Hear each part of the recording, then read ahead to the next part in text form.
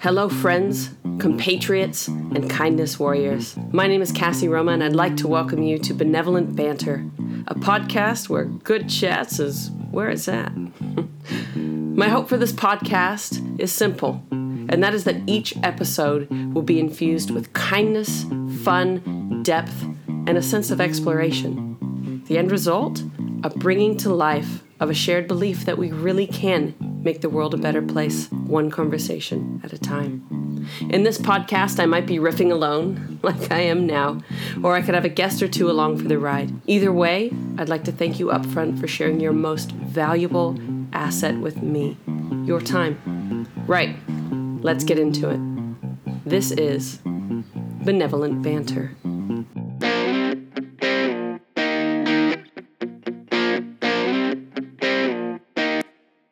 Hello, everybody, and welcome back. It is Benevolent Banter. We are here with one of my favorite humans. I know I say this every single week, but oh my gosh, Mr. B. Thank you so much. I thought Mr. B would have been on many a podcast. No, this is it. You've taken my podcast cherry. Mrs. B. Yeah, sorry, Mrs. B. Sauce, but not sauce. So every week I love to hear how folks introduce themselves. So if you could please introduce yourself in whatever way you would like, with whatever beautiful words. Sure. So I'm Nick Bolstridge, known by my mates as Nicky B or Mr. B. Nicky B. I'm currently working as head of performance marketing at Kiwi Bank, which I'm loving. Yes, go Kiwi Bank. Kiwi Bank. In the green. Wow. Yeah, sort of on brand today. See what you've done. Loving what I'm doing. That's sort of me, who I am. But as a person, not quite a kindness warrior like you, more of a fairness warrior. I love that. That's how I like to see myself. A fairness warrior. How do you define fairness? Fairness, for me, is what you would want someone else to do for you, and the way that you expect to be treated by other people. Just good old-fashioned values of equality and being fair to each other. So I feel like you are a kindness warrior then. Oh, yeah. Because that's, yeah. Well, yeah, I mean, of course I am. That's amazing. Mr. B, where to start? I think the best place to start is probably at the beginning. So you have an accent that doesn't sound like a Kiwi. Fair point. Yeah. Yes, where are you from? How did you land right here in the seat? So originally from a small, sleepy fishing village called Salcombe in South Devon, and moved to London, into the Great Big Smoke. Started... Which part of London were you in? Fulham. Fulham? Split right between Craven Cottage and the Stoop. Nice. Yes, great place to be. You have known a lot of Kiwis there, yeah? Well, yeah, so rugby, football, on your doorstep. Yeah, it was good.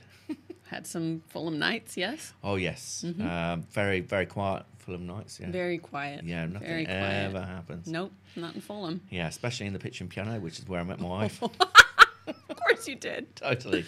We'll come back to that. Yeah. Okay, so you moved from Devon to London. Yeah, and then started my career in advertising, working for Walt Disney, of all companies.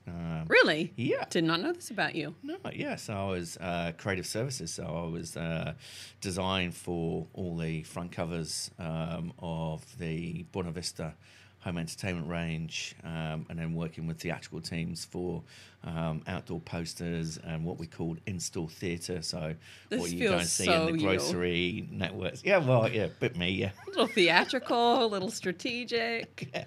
That's cool. And how long were you there for? So I was there for 2.5 years. Wow. And then wanted to do more, I suppose, within the film industry. So I wanted to join an agency that specialised in film. And then that opened up my second passion, which is computer games. And then that got me working with some of the big games companies at the time, like Cool. THQ, Ubisoft, EA. It was just, awesome. Just before the big explosion, or on the way up? On the way up for that big explosion. So, yeah. And now you're a digital dude in banks. Yeah. How did you get... So, okay, Disney, gaming...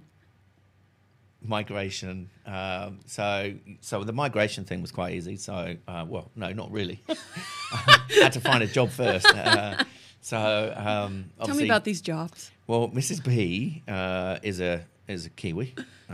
So she wanted to come home. So I was quite happy to obviously come and start my journey anew. And I transferred very luckily through the London office cool. of Starcom. Yep. And shout out to Alistair Jameson. Thank you very much. He basically offered me the role of coming over to look after or head up digital under the VivaKey umbrella. So sitting across both Starcom and Zenith cool. Optimedia, which was awesome. Cool.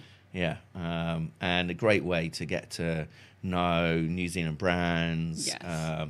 Especially nuances to do with budgets. Having come from global, budgets here are a bit more tight, I think's the word. Yes. That's a very kind word for it. Yeah. Little. Yes, and you have to try and do much more with them. Yeah.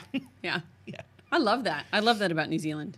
Me too, and I also love that actually there's a lot of innovation here. Yeah. And I don't think New Zealand gets enough exposure on that innovation front because for how clever the ideas, the people, the creativity that Totally. comes out of this island nation. Same. I go home to America and I watch TV sometimes and I'm like, this is shit.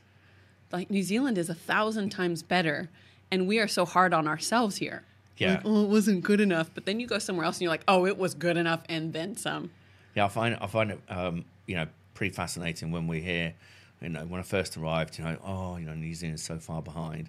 And then you hear, more recently now we're only 18 months behind. And you're like, we're catching up. Yeah, it sounds like an episode Coronation of Coronation Street. Yeah, Coronation Street. That's right. I think really, actually, if you look at probably, say, the top 5% of businesses in New Zealand, they're not 18 months behind at all. In fact, they're right at the front there. Yeah. And they're doing cutting-edge stuff. That's right. Leading what's happening in the search space, programmatic, data transformation. Yeah. I think New Zealand is right up there. But like you say, I think maybe we're a bit shy in shouting out about it. But Yeah. I mean, I spend a lot of time traveling overseas to big conferences, which is really funny to speak at because I have this American accent. They're like, oh, you know what's going on. I'm like, I'm in New Zealand. And I have that New Zealand mentality after 17 years of going, maybe I don't belong here. I shouldn't shout about anything. And then you show up to these rooms and you're like, we've been doing this for almost half a decade now. Wow. Like Kiwis are beyond relevant. They're setting the relevance kind of pace.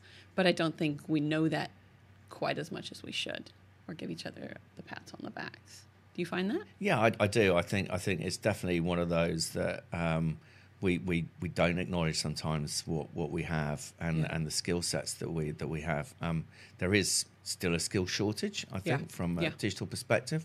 But there's no reason to say that we can't grow our own. There's always a lot of feeling about going overseas to look for talent. But actually, we can grow our own. There's a hunger for people to learn, and I see it, every day at work. I thoroughly think that there's, a change that needs to happen, and look at our teams first before going abroad for talent. Oh, totally. I've worked in a myriad of different places now in New Zealand, and it's the ones where there's a nice mix of people from overseas maybe, and then Kiwis, and everybody kind of just grooving and getting along. And it's amazing when you get that culture right at work and like the good stuff. You're at Kiwi Bank right now. Yeah. My wife is at Kiwi Bank. Amazing. Yes. Yeah. Yes. I work with your wife. She literally skips home Yeah, every day. And she's Mrs. R. Shout out to Mrs. R. she's like, I love it there. It's amazing. This morning she was ironing the CEO's T-shirt before at like 5:30 a.m. And I'm like, you must really love it. She's like, he's such a cool guy. Everybody's cool, guys. Everybody's great. Right? I was like, how nice is it to work in a place like where you like the work, you're challenged, and the people are cool. Well, and it's the enthusiasm and the fact that everybody is focused on the same outcome, right? Which is all about helping Kiwis to be better off. That's so cool. And I mean, it's a great goal to. It's easy to get in behind. Totally, yeah. And when you have something you believe in, it makes it so much easier to turn up and go to work every day, right? Well, I feel like you might be a passionate and positive person, anyways. Maybe. Potentially. I don't think I've ever laughed as much as our little boat ride in Taupo. Telling someone, I was like, we were on a boat drinking alcohol and shooting clay pigeons. They're like, wow, he sounds like a dude. Well, you can't go really wrong with booze and shooting, although that shouldn't go together. Sounds so American, right? Totally. I was like, I'm at home. We need to barbecue. There's the barbecue. Great, I'm home. Yeah. Tell me about what drives you, because we've known each other for quite a few years now, actually. Wow. Yeah. Weird. Yeah. It's 6 years now. Oh, wow. And just when we get together, we can have deep conversations. We can have fun conversations. We can have on the line, off the line that nobody will ever know about.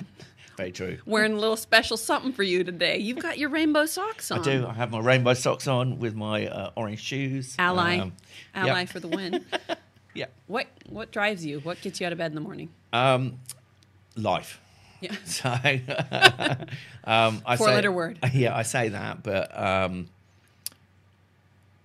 we're just really lucky to all be here and sharing, the planet that we're on. Yes. There are things that happen in life that, when they occur, make you just take a big step back and reflection. And I find that can be really reinvigorating. Yeah. And that totally drives me. Yeah. Plus, people. I love people. So there's nothing better for me than a smiley face. Yeah. I get a kick out of smiley faces. Yeah. I don't like seeing sad faces. It's probably why you and I get along. Yeah. Just constantly, my cheeks hurt. It's very true. It's like a lot of laughter. I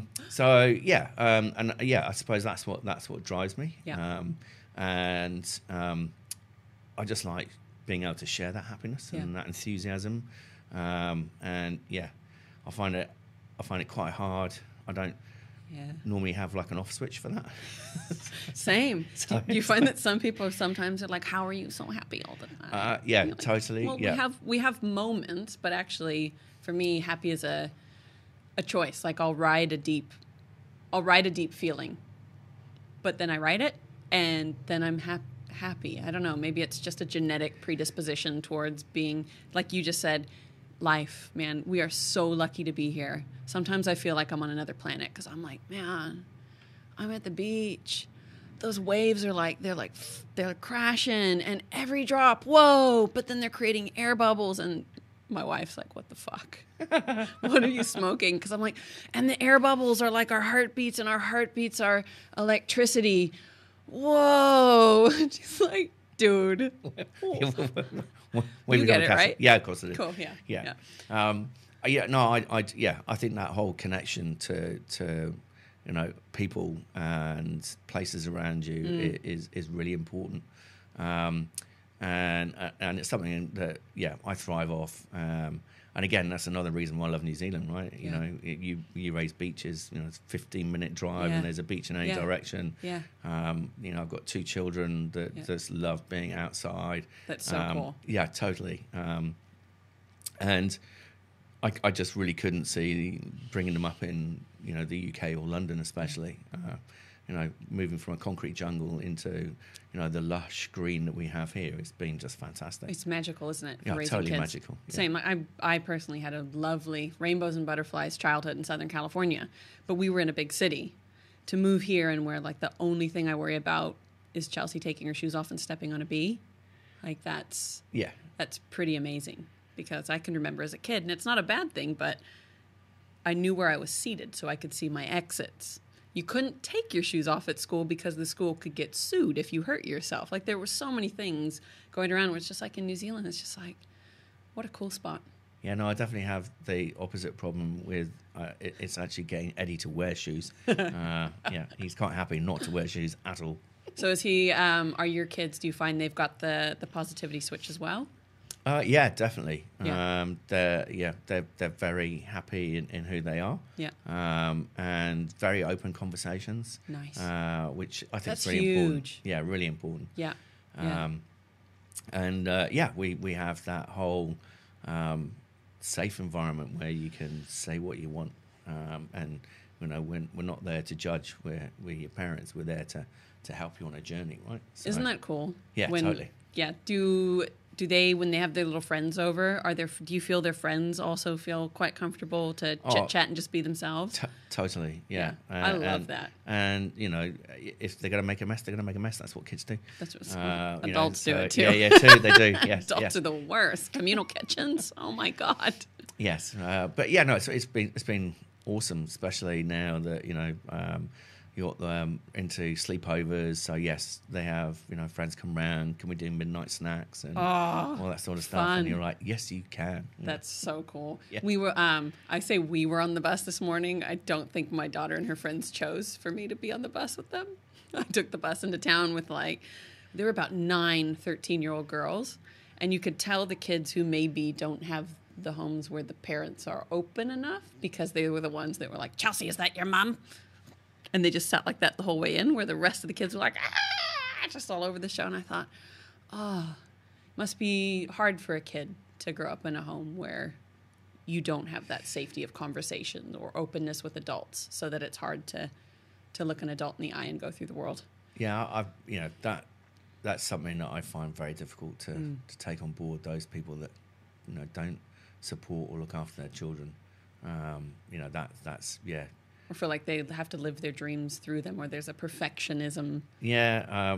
Because I'm like, I'm the you opposite. do see it on the sidelines with the over enthusiastic dads sometimes. Yeah. Whereas I tell Chelsea, sometimes I'm like, you're my kid. Please just push back.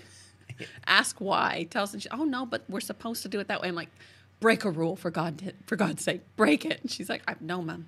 She doesn't know what to do with her hands. I'm like, just break a rule. Poor child. I will not. Yeah, no, it's funny. And Eddie's picked up banter quite well. I bet he has. Oh, yes. So I was very kindly given an England rugby ball the other day. And Eddie picked up that it was an England rugby ball. So I was like, oh, wow, maybe he's, learning the words or whatever. And so I was like, how do you know it's an England rugby ball? And he was like, oh, it has the red rose, and you support the team with the red rose. I was like, yes, I do. Very smart. And then he kicked straight into the bants going, well, at least now you've got a rugby ball that you can play with, but maybe I'll let you play with the All Black one at some stage. And I was like, whoa. Did he bring you some aloe for that burn? Whoa, little guy, whoa, what's going on? So, yeah, he won't wear an England shirt whatsoever. And good on him. He was born here. He's a Kiwi. That's right. Wait till they start to make fun of your accent. Oh, that'll come, I'm sure. When you can't pronounce the Tadeo, right? Mum.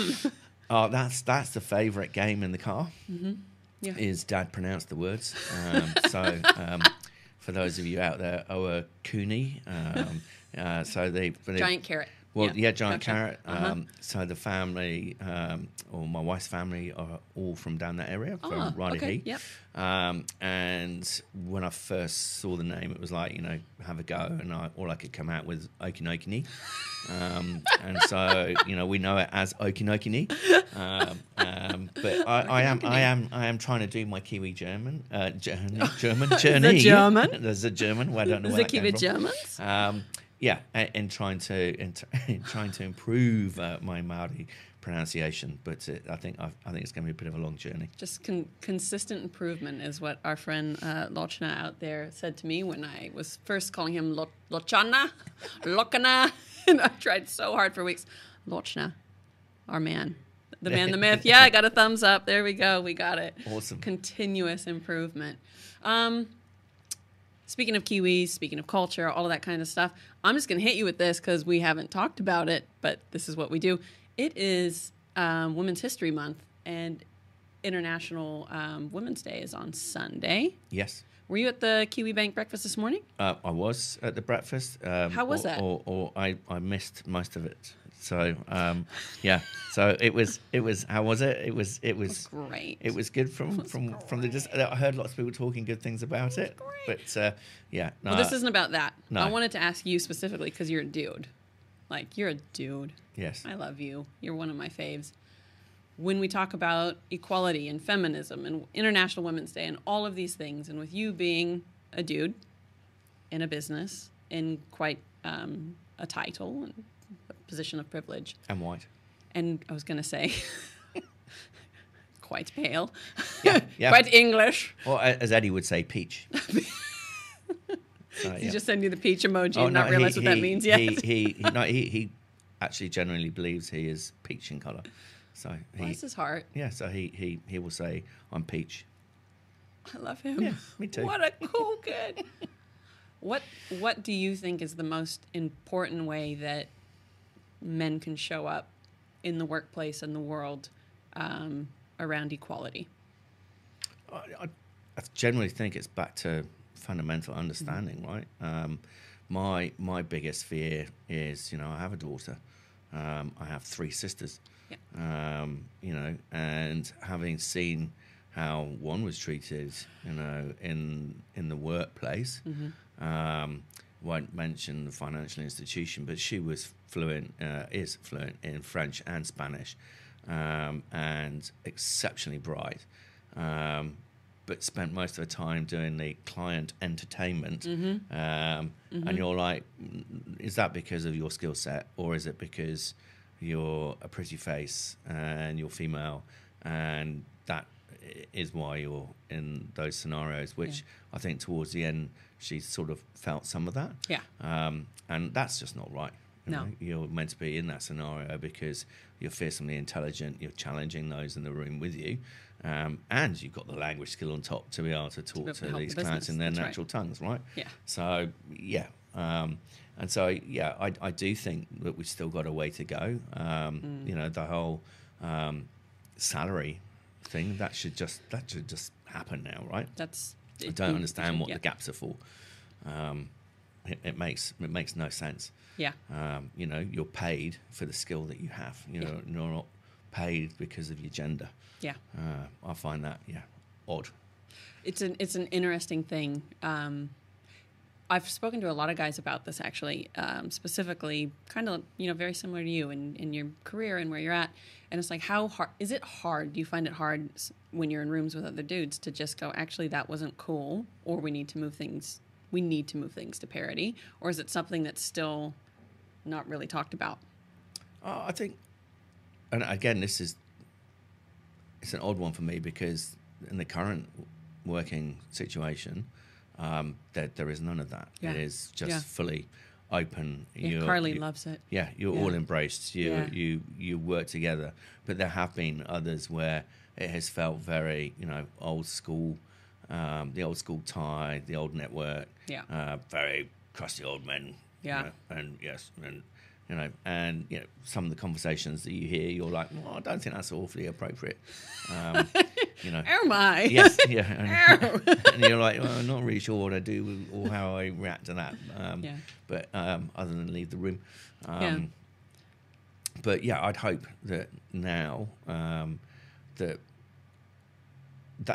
behaviour just shouldn't exist anymore, right? Yeah. We are, and it goes back to the fairness thing. We're all human, and we should be able to get along, and we should be able to sit at the table, everybody, and have a conversation. Totally, and feel safe to be able to have that conversation. I think that's the biggest thing, is feeling safe. And I know a lot of men want women to feel safe, but after lifetimes of not feeling that safety or the ability to talk, it makes it even harder. So I know for me, I'm on day 5 of self-employment. On day 5. Awesome. And nobody's spoken over me yet because I'm on my own. Maybe the little voice sometimes.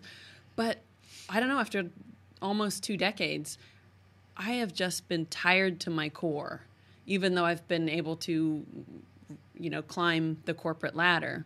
I've been tired to my core to sit at a table and to say, here's a strategy, here's some information, here's something that I know will work and a recommendation for going forward. And I'll have a dude look me in the eye and go, tell me when you've done that and where it's worked. And I'll say that. And then another guy will pipe in and say the exact same fucking words. And that same guy will go, brilliant, we'll do that. And it's only in the last few years where the guys who've been saying the same thing as me go, you realize she just said that in the same words. That was her idea. And then the others go, but it exists and it happens. And it's not just at work. It's not just at work. Work is a microcosm of society as a whole. So I feel like there's a lot to fix. There is a lot to. How do we stand up? Like, how do we speak up? I think you've got to be upfront. You've got to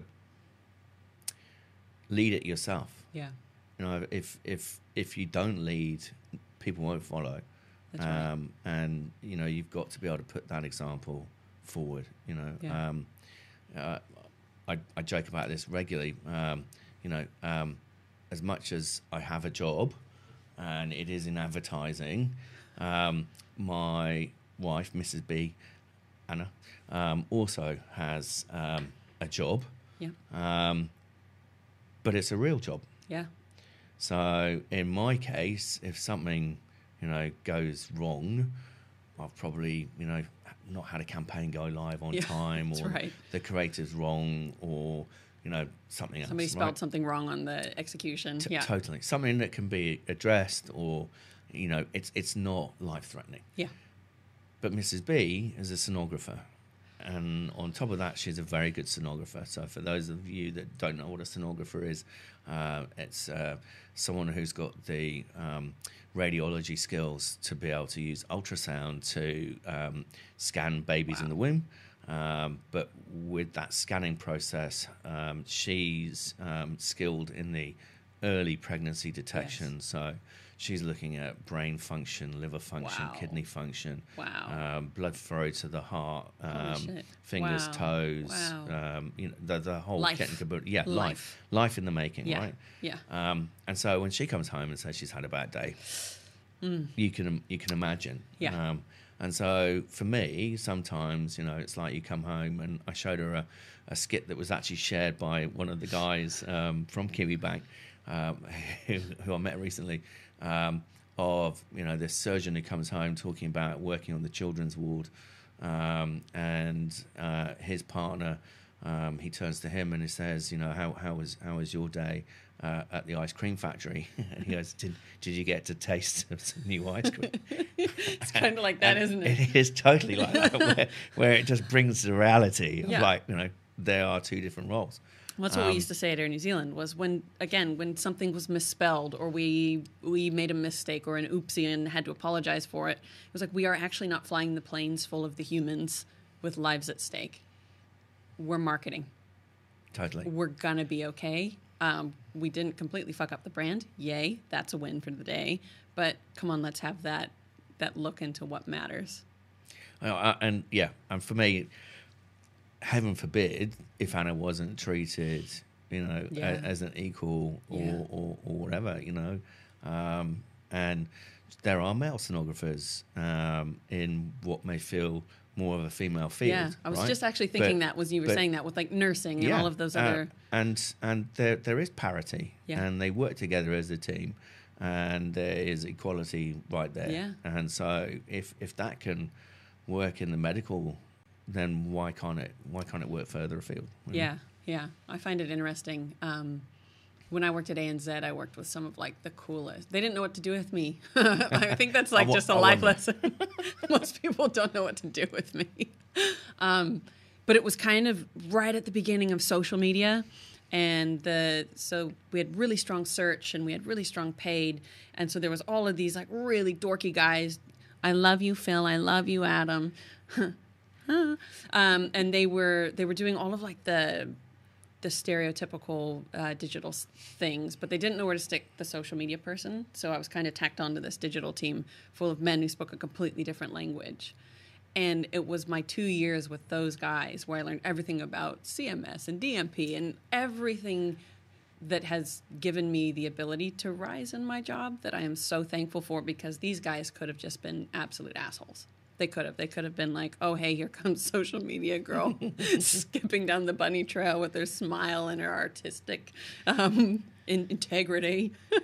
And they took time because they're just nice humans. Yeah. So I feel like that's regardless of job or institution or anything, like how do we get to that? And is it a breaking down as kids are being raised that this is equal? These are the things. I think it's that and culture. Yeah.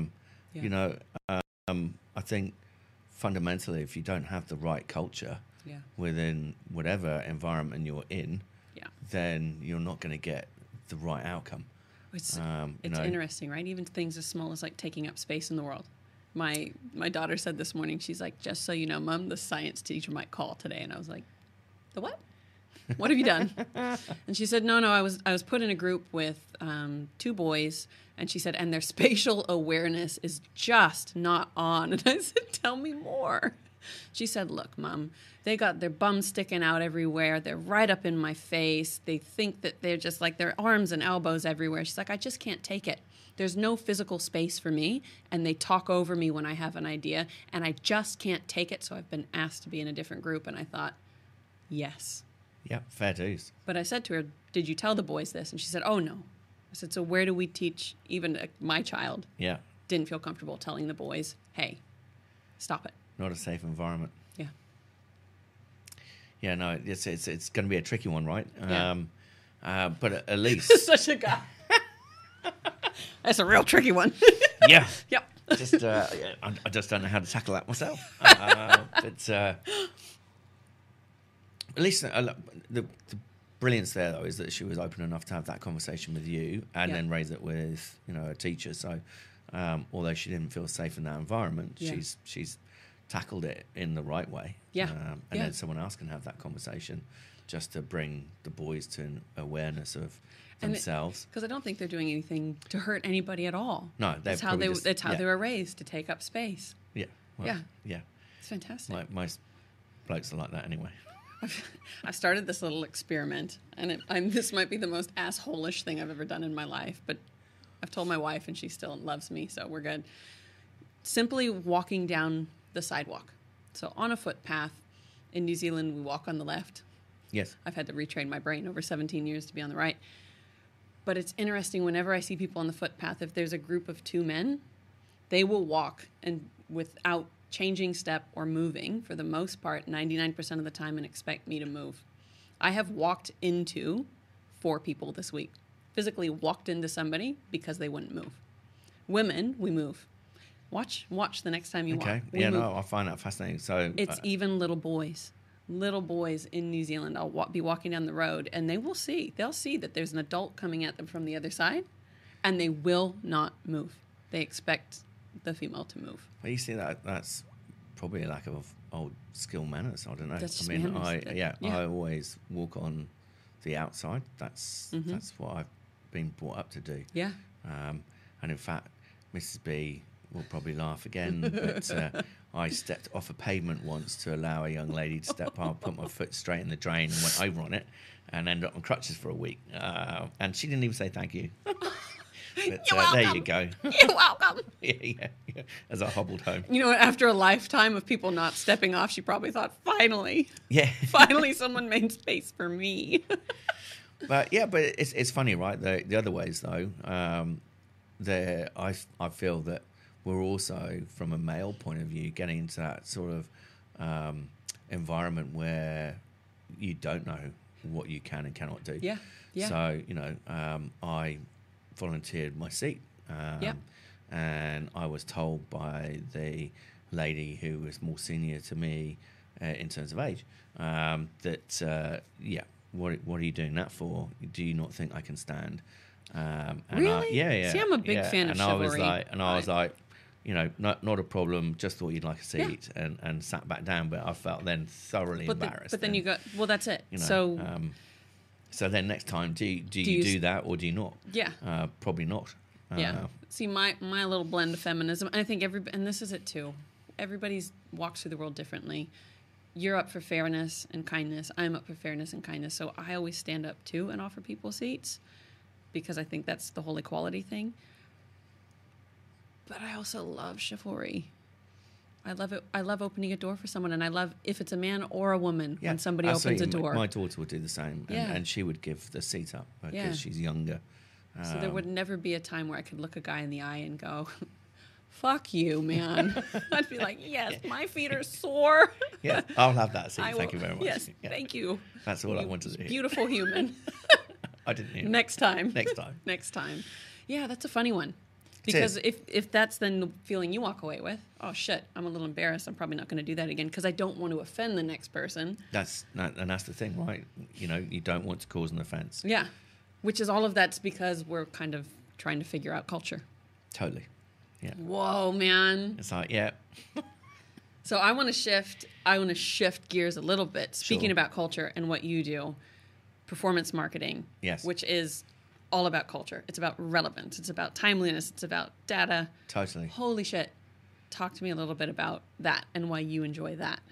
So for me, it's fundamentally like trying to solve a puzzle on a daily basis. Yeah. And you have multiple moving parts. Mm-hmm.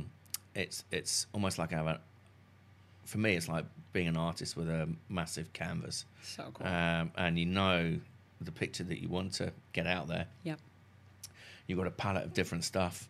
And then it's like, actually, what would happen if I blend these two things together? What color do I get? Yeah. How does that then resonate with the people on person? The other end. Yeah, looking at it, right? Is this what they were looking for? Does it resonate with them? Does it not resonate with them? How do I change that then? What do I need in my palette that might be missing? So cool. You know, and I just totally get a buzz out of that. Mr. B, the artiste. Yeah, change maker, whatever. I don't know. Yeah, I mean, it's fundamentally going to work every day, knowing that it's going to be a different day, and you're constantly learning. And that's so cool. That is a huge piece, right? Yeah, totally. You've got to have that mindset of you don't know. That's so cool. You know, you know what you know, but that's already happened, right? Yeah. And everything's changing so fast. It's I don't know what I don't know. So how do I learn this? Who can I reach out to that's, so cool. that's looking at this? Yeah. And then how do I bring those people together collaboratively? And then how do we work, co-creatively to work on that canvas? I love that. I love the collaboratory aspect of marketing and advertising. As much as people like to poo-poo, the industry sometimes, we're a little bit self-congratulatory, but we have to because nobody else is patting our backs. Totally, we do. And I think if we need to succeed in this market, we have to be collaborative. Yeah. We have to be able to work with our partners. We have to have open, fair, conversations there as well. And also be cool with knowing that there is an unknown that you can't quantify right now, but isn't that the fun part of it? That is the fun part, right? How do you unpack what you don't know? Yeah. And then the other way, being able to, I suppose it's almost like running ahead. Yeah. So you go ahead of the rest of the pack. You look at what the future's sort of going to look like. Yeah. What new tech is coming. How's that tech being used? And then come back, share those findings, and then put a recommendation together whether we should go and look at that. That's the stuff I love about it too. Yeah, totally. And then, especially at the moment, we've got a great team leader who, Simon Hoffman. Simon. Yeah, lovely guy. Yeah. And he's an enabler, right? Yeah. He enables you to go and try these things. And So without neat. Trial, you don't know whether you're going to fail or succeed. No, and I find a lot of the time, especially in big businesses, when everybody's got their turf, there's almost a weaponization of not knowing instead of embracing the not knowing. So when you weaponize that and you go, oh, Nick, you don't know that, you must not be good. Instead of going, this guy's curious, he's hungry, and is going to absolutely help us soar. And that's the one. It's the curious, right? Yes. I love to investigate and find out what's new, and you know that keeps me hungry, right? I can imagine you to be one of the most curious. Tell me more. Totally. Tell me more. Yeah, and I'm not risk adverse. No. You know, no. part of what you need to do is to take that risk, and you know, and constantly learning. So Arabella, brilliantly, my daughter, came home and told me that, you know, she just learnt to fail.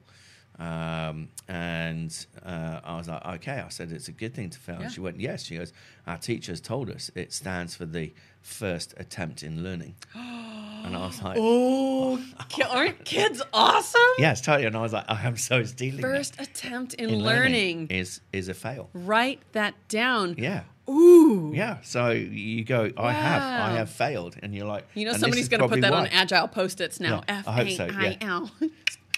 Sponsored by Sharpie. Doing. Done. Yeah. What's in the backlog? Failure. Like, I can just, that's so cool. Wow. Yeah, totally agile thinking. That just blew my mind. Yeah, What I a love it. cool Yeah. thing for a kid to come home with. Yeah, totally. And you know, I was then gobsmacked, and as I said to her, I am stealing it. I have stolen it. I've shared it. Now you can all steal it. Yeah. Thank you, Mr. B. Thank you, Arabella. Oh my gosh. Yeah. What a cool kid, man. That she is. That's amazing. So you're not adverse to trying things. You're not adverse to, I mean, I also go like fail. I love first attempt in learning because I don't actually think failures are failures. If No. you're still above ground and you're still trying and you still have a hunger, you're learning, you're growing. I know for me, the worst thing I can do is be bored. Even if I'm getting a pay packet that's fabulous, or even if I've got a title, I couldn't give a fuck. If I'm bored, I am not a cool human to be around. So and I think it's because I also love that risk-averse nature or non-risk-averse nature of working, right? And so if I you want got to it go right try all it. the time, it would be so boring. Yeah. So I don't 'Cause- believe in failure as we put it. Like, Yeah. if we're afraid to fail, then you're afraid to actually succeed. Yeah. Whoa. Holy shit, man. Did you hear that silence? Like, whoa, yeah, man. Well, I just deep. it is though. Yeah. You know, to have that thought process. You know, and she's 12. Yeah. You know, what's it going to be like when she's 25 and she's graduated Yeah. and she's going into business and she's got that thinking already. Where she's already got her first attempt at learning for those years of her life and goes, it's going to be okay. Totally. That's why with business here, there's always, there's consistent restructures. There's all kinds of things that happen at businesses, but I'm cool with that because change is a lot of that. Let's try something. Let's figure something out. And if it's done in the kindest, in a nice way or a concise way, a kind way, then I'm cool with it because I love change. And well, that's the thing, right? You have to embrace change because it's constant. It's the only constant. Like, it's the only constant. The only constant. Totally. That So and breathing, hopefully. you know it's gonna it's gonna happen, but surely you want to be part of that journey. Yes. And at the same time, it's okay not to be part of that journey. Yep. If you're not comfortable with it, but otherwise, it is what's on the other side. And Yeah. that's the bit that keeps me going. It's like what is there? Yeah. What's it going to look like tomorrow? And what will I be doing? And how's that role going to, gravitate? And, What's it going to do to help, especially if you've got such a strong purpose that you're working to now, which is not the primacy of profit only. Yes. There's profit, and then there's humanity, and there's, I know the way that, internal relations with employees and employee engagement, and then customers, like that actually makes you feel good. Totally. And it's interesting, you mentioned the word profit, and I don't hear the word profit. At a bank? No, I always hear the word purpose. It is all about the purpose. It is all about what is the outcome that we're trying to deliver. That's so cool. Yeah, totally. And that again is another one of those drivers that makes you feel good. Yeah. And if you feel good about yourself and what you're doing, you want to do more of it, right? Yeah, I think that's why for my entire career I've loved all of the places I've worked. There's not one place that I've worked where I walked away from it and gone, I didn't like that. Every single place, because there was always something that brought me there that made me feel like the community was going to be better, or the people I worked with were going to be better, or we were going to be able to at least form some real connections. And that, for me, that's better than the bottom line. I mean, it's always good to grow that too. Well, it's always helpful so that the business can remain. Yeah, you know? totally. But that's another thing, right? So talking about change and making things fair, it's another reason why I love getting involved with the industry as a whole. Yeah. You know, outside of my day job, because you want to ensure that we keep going in the right way and that we're getting the right tech and we're having the right conversations. That's the big thing, right? The conversations. Yeah, totally. So I feel like it took me and you one conversation. We're like, great friends. Yeah. That's good. Because I feel like that you always do that seek to understand. You're there to seek to understand. You're not there for any kind of, I want that. Yeah. I want something out of you. And I don't want to prejudge either, because I don't know the answers.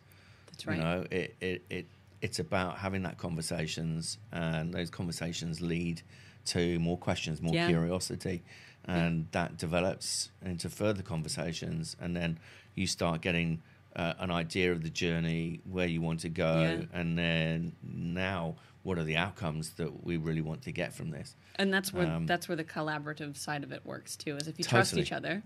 Like in a heartbeat, if you said, Cass, I want to try this, this, and this, I'd go, sweet, I'm in, because I know what you're after. And I know how your curiosity works. But there's other people who are like, hey, somebody offered me yesterday, no, not somebody, 5 somebodies offered me a glass of wine so that I could then give them free advice and strategies. And I was like, we don't know each other. And that's actually what I do now. Yeah. So... and we don't have that background of trust yet. So there has to be some bridge between those two so that we can always get out and, I don't know, connect a bit more. Yeah. Yeah, no, totally. And I think that whole connection piece, another reason why, we came up with the brand steering council is to have brands that, have got an open place to share. So none of us are in a competitive sector. It allows us to have open, frank conversations about, what are the same difficulties that we're facing within advertising in a small market. Yeah. How do we overcome those? What are the solutions that we should be looking at? Who are the partners that we need to engage with? And then so important in a place like New Zealand because we all know each other. Yeah, that's the thing, right? Yeah. And that's why, at the same time, I've got a great agency relationship, right? Yeah. Being able to work openly and frankly with your agency is so important, and you learn from them. That's right. Well, I talked earlier about the guys that I worked with at ANZ.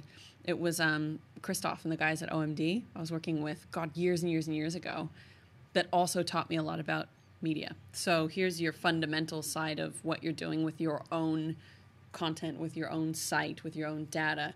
Here's what we're doing with it to make marketing and advertising actually work and be out in the ether. And then we had our creative agencies that came in and helped me form the full picture without all of those people and me being able to go to them and go, dude, hands up, I don't know a thing about this. Can you sit with me for 15 minutes after the meeting and teach me? And for them to go, yeah, is the reason that, a decade later, there's that trust. And we're like, cool, I want to work with you. Yeah, I mean, I just had, that moment where you were saying about the collaboration between, similarly, so I put together where I think our journey's going, put my ideas to paper. I then did a half-day workshop. Cool. We had creative and media together. I'm like, this is where my thinking's at. This is not set in stone. You guys are the experts in what you do. So let's put it apart. Yeah. But let's rebuild it together. And we've done that. So we now all have ownership. That's so good. That's just strength, right? Yeah, totally. Strength in numbers. Yeah. That's awesome. That's so cool. But also I think, I heard it recently in a talk that I was invited to by Shine with Anita, who's a young board director, and she was saying that it took a while to separate the ego from the piece of work that you're doing. So when someone is, criticizing a piece of work, it's not you that they're criticizing, it's the piece of work or the solution or, just the point of view that's put forward. It's not you. No. That's a hard lesson to learn, especially as a creative or somebody who builds, as you just said, a project or an idea or a strategy. That was the first thing I remember learning. There was a fellow called John Maxim who was a copywriter. He came to Auckland years ago. I'm not even sure why I was in the class, but I think Mercury Energy put me through this class with him. And that was the first thing he said. He said the best copywriters can take themselves out of a piece of brand writing and become the brand so that you don't have that personal tug when somebody goes, take that line. Oh, no, that's right. Because for me, that was destroying my soul. Yeah. But that was me. I did that. It's like, no. That's the best thing you can do. But and the only way to get forward in what we're doing as part of that change is to always remember that the feedback that you're getting or the criticism, whatever it may be, it's constructive, and it's constructive in and around what it's been presented. What's being presented is not you. Yes. It's a piece of thinking. That's right. And so it should be open to question, and you should be open to be able to receive feedback on that. Yeah. It was a real, lesson to hear, and it's now a beautiful lesson. Totally. It takes a long time to learn it. Not going to be, not going to beat around that bush. It took me years to go unpack, because you do when you're an artist or you're somebody that, when you make your living in ideas, it's harder than going, I built this table. It's done, I put all the legs on. It's not going to fall over. Here's your table. Boom, goodbye. When it's ideas, that's you. That's existential. So to pull that apart, man. And it's a great feeling. Yeah. And now, as opposed to one person sort of believing, we've now got a team of people and a whole strategy that we all believe in.